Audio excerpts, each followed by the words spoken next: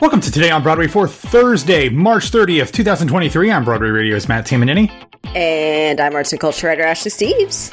Ashley, on Thursday tonight, I have been talking about the fact that I got tickets to go see the great Ellery Ward performing at the Dr. Phillips Center for Performing Arts.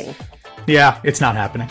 She had to unfortunately cancel her performances in Atlanta and Orlando this week because she got sick, and it's hard to sing and do a solo concert when you don't have a voice. So unfortunately, that has not ideal. That has been pushed to June. But what's very interesting about this is she is going to be in Orlando at the Dr. Phillips Center in there's 3 theaters at the Dr. Phillips Center at the exact same time as Into the Woods. So I will be seeing Into the Woods on Tuesday night, Ellery Ward on Thursday night, and then Into the Woods again on Sunday. So lots of Sondheim that week. And what's even better about it is the second time I see Into the Woods that week will be the Sunday afternoon performance with the Tony Awards that night, when Into the Woods and presumably Sweeney Todd will both be up for a bunch of Tonys. Surely. So it'll be a very, very Sondheim heavy week for me. And honestly, I could only think of you when I got that rescheduling. Well, thank you very much. I appreciate that. I was going to say that's a deeply relatable week for me.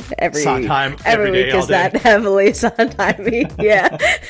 Yeah. Well, nonetheless, Ellery is still heading out on the rest of her tour. She is going all the way across the country to do shows, multiple shows, 3 shows at the Pasadena Playhouse as part of their Sondheim intensive year. She will also be at Feinstein's at the Nico in San Francisco, going up to I think Seattle or Washington State and other things. So if you want to hear more about that, head back a few episodes in the podcast feed and hear my interview with her. Of course, if you want to hear all of our interviews before you can hear them anywhere else, head over to patreon.com/Broadway Radio, broadwayradio.com/Patreon. All right, Ashley, there's not a whole lot to talk about today. It's a pretty slow news day. Very light on the news, but I guess when you have all of these shows getting ready to ramp up, it's not ideal to drop a bunch of news at this time because it can get lost. But we do have some things that we wanted to get into. First, we have a couple of musicals that we've been talking about either for a long time or very recently that announced they would be making out-of-town tryout performances coming up next season. The first is one that I feel like we've been talking about for like 5 or 6 years, and this is the new musical adaptation of The Preacher's Wife that is being written by Titus Burgess. It'll be a part of the Alliance Theater in Atlanta's 55th season. They announced their entire season yesterday. It'll include productions of Fat Ham, of English. They're going to do a co-production on a new opera with the Atlanta Opera based on Stephen King's iconic thriller, The Shining. Of course, Stephen King's one venture into musical theater, along with John Mellencamp, the Ghost Brothers of Darkland County, had its world premiere at the Alliance Theater. I saw it there. They have a bunch of other things going on, an updated version of their classic Christmas Carol that they've done many, many times. But the season will wrap up with The Preacher's Wife. That will feature a book by Titus Burgess and Ozzie Dungy and music and lyrics by Burgess. It is a gospel-infused adaptation of the film of the same name. No word on if Titus will be involved on stage, but he's been really pushing this thing for many, many years. I feel like we've talked about this quite a bit. I think so, but I don't remember the last time that we actually talked about it, so it had completely slipped my mind. I'm not terribly familiar with the film, or either films, because I think it's Bishop's Wife and The Preacher's Wife there, and this is all based on that. But everything that Titus is in or does is always pretty damn great. So it's exciting to see this coming to fruition finally. Yeah, I think we actually, this was before you. I think it must have been James and I talked about it back in October of 2018. Talked about the fact that the musical was getting Broadway buzz. That was on the same episode that we talked about. Let's see, what else do we talk about here? Anything exciting? Jagged Little Pill was getting a developmental lab in December. So that's how long ago this episode was. So that has been going on for quite a while. Excited that we'll finally have an opportunity to make it to this stage. Also, excellent in general. Talking about their full season, it's really exciting, especially with Fat Ham coming to Broadway in the coming. Well, it's already started. It's here, yeah. But about to open, to already see it making, having other productions out of town. Like, it's such a great piece that I'm glad that it's expanding so quickly. Absolutely. And along with, like, Sanaz Tusi's English, which also had such a great off-Broadway run. So excited about that. Of course, we'll have the complete season announcement in the show notes if you want to check that out. Now, going from one pretty major regional theater hub to probably the biggest major regional theater hub outside of New York, of course, and that is Chicago, where the Goodman Theater announced its 2023-2024 season. Again, have all of the information in there. There's a new play actually written by Emmy winner Dana Delaney called Highway Patrol that's going to be a part of that. Ooh. There will be, a bunch of other stuff. But the thing that is most top of mind is a new musical that we actually talked about on Monday's episode. Grace and I did. Is called Female Troubles, a period piece. Yeah. This is the one that Bonnie Milligan and Ariana DeBose did a music video for that was released, I think last Friday. And we talked about it on Monday's episode. Yeah, absolutely iconic. This is written by two-time Emmy winner Curtis Moore. He wrote the music. Two-time Tony nominee Amanda Green wrote the lyrics, and Emmy winner Gabrielle Allen and Jennifer Crittenden have written the book. It follows an unmarried and pregnant Eleanor Benton and Dabney, her maid, as Eleanor faces social ruin. She is unmarried and pregnant, and with a group of friends in tow, Eleanor takes a humor-filled carriage ride to London, where she hopes infamous midwife Madame Restel will help her with her, quote, female troubles. This will be running June 25th through August 4th of 2024. So another one, great cast, a great group of creatives. Yeah, we don't know who's going to be in that cast. I would be surprised if Bonnie Milligan and Ariana DeBose did this. They're a little busy. Yeah, who knows? this is a year and a half from, or a year plus year from now, but still, who knows? But exciting to see shows by really talented creators having an opportunity to get their legs under them before hopefully making it to New York. Yes, please. Also, I think this is another one that's been in development for a long time, as we just talked about Titus's. So, again, exciting to see something come to fruition this quickly. Or not even quickly, but finally. Yeah, absolutely. All right, let's turn our attention back to New York City. And yesterday, the Vineyard Theater announced the cast and design team for the world premiere of This Land Was Made, a new play written by Tori Sampson, who you might remember from If Pretty Hurts, Ugly Must Be a Motherfucker. And it is being directed by Taylor Reynolds. That show is going to be beginning performances on May 18th ahead of a June 4th opening. The cast will feature Antoinette Crow Legacy, Leland Fowler, Matthew Griffin, Sean Patrick Higgins, Yasha Jackson, Ezra Knight, Julian Elijah Martinez, Kurt Morley, and Oliver Palmer. There will be additional casting announced in the future. This world premiere is set in Oakland in 1967 and is a powder keg of social activism ready to boil over into radical action.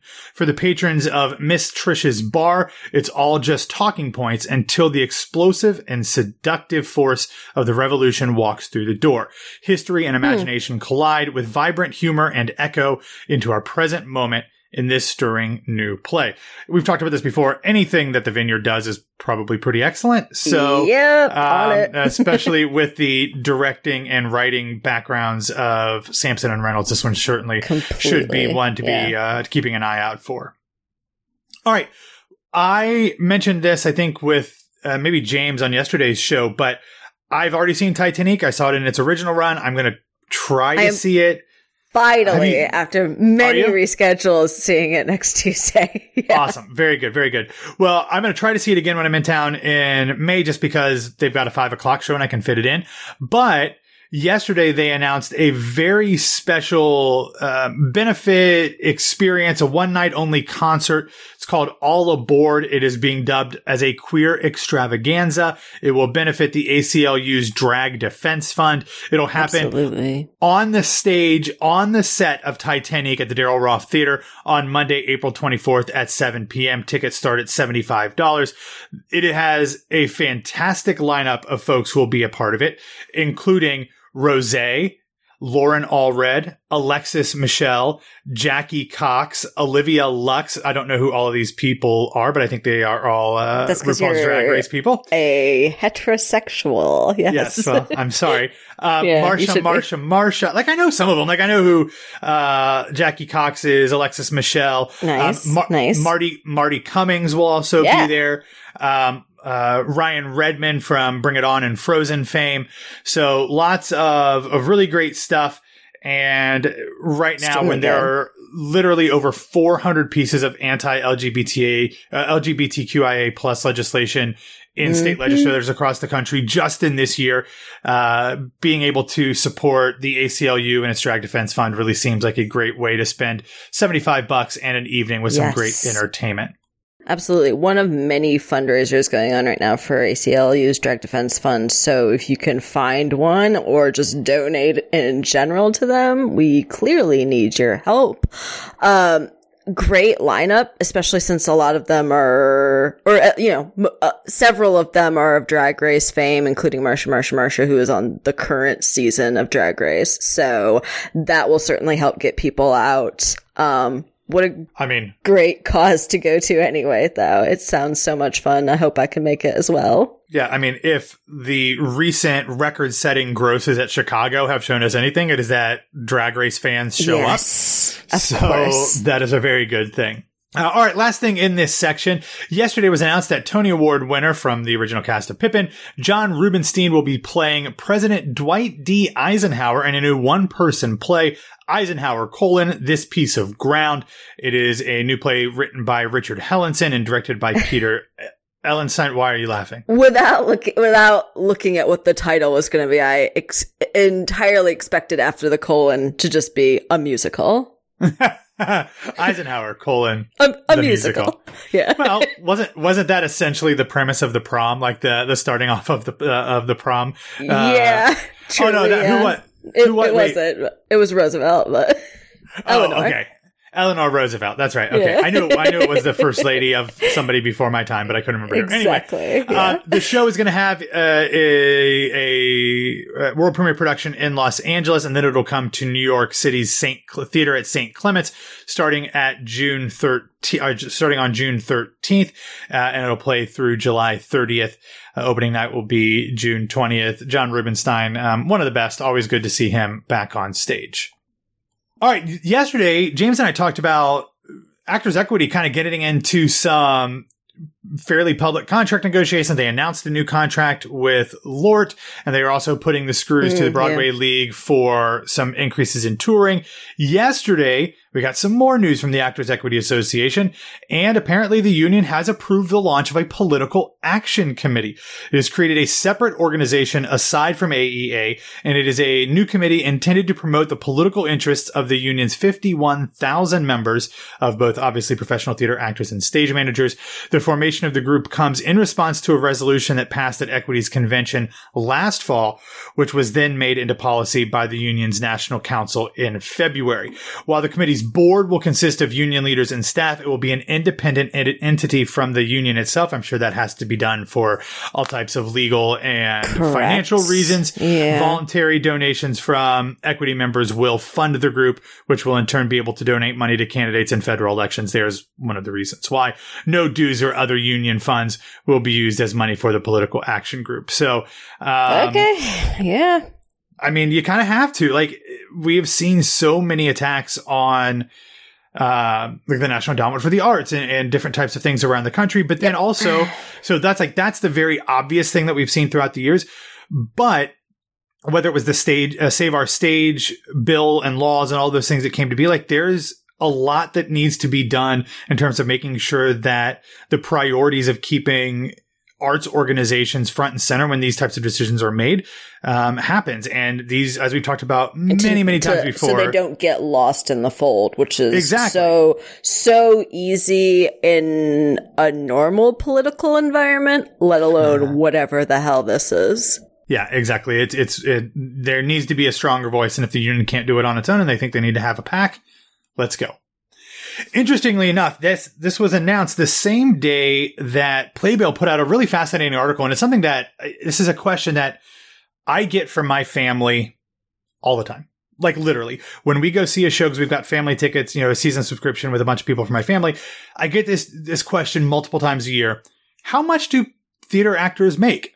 And Playbill Logan Caldwell Block has a great rundown based off of publicly available union contracts, standard union contracts that run through all of the different ways that Broadway actors, get paid, and stage managers for that matter. Talking about like what the base pay is, what they get paid extra for if they're doing, if they're swinging, if they're a dance captain, if they are understudying, all these different things, different bonuses that they get if they do a 1 year writer. Then also goes into like how much the base pay for a stage manager is. It's gone up since the last thing I heard. Actors Equity used to make these public and used to put it on their website. They stopped doing that in the past 6-7 years, but these are still out there for different contractual reasons. Yeah, and I think it's at least required to be on casting notices, which are very easily accessible on any casting platform, preferably backstage.com. Because especially with the new laws in New York, you have to be able to provide the salary for any job happening in the state of New York. Obviously, because theater actors are not guaranteed a year of employment. They are broken down by how much money they make a week. And just for kicks and giggles, the current minimum salary for an equity performer on Broadway is $2,439 a week. That is pretty healthy. But what Logan says in the article is that you have to figure out, obviously there's always taxes. That is true no matter what type of industry that you work in. But a lot of artists also have to pay agents and managers. There are union dues, and those kind of things. So even if somebody's making that $2,600 a week, which comes out if they are employed for an entire year, to $126,000, which is very nice. Living in New York is very expensive. You have to pay a portion of that to agents and managers. Absolutely. You have to pay union dues. So yes, all things considered, that is a very good salary, better than a lot of people make in New York City or anywhere. But it's not necessarily like you're living high or becoming a gazillionaire based off of that alone. Again, they can make more depending on what's going on, and all that stuff. And this is just for Broadway. This is not the same exact contract that you would get for touring or for being an equity actor working regionally because there's several variations of touring as well. Exactly. So, very interesting. I'm glad to know this. I did not know what the new base was. Obviously, it goes up quite a bit. These figures were valid as of December 19th of 2022 and are scheduled to remain in place through September 25th of this year, after which most of the rates will increase slightly based off of, cost of living and annual increases and stuff like that. All right. Ashley, have you gotten all of your Sweeney Todd thoughts out of you? Do you have any more things you want to discuss? Literally never. Okay. It was pretty great.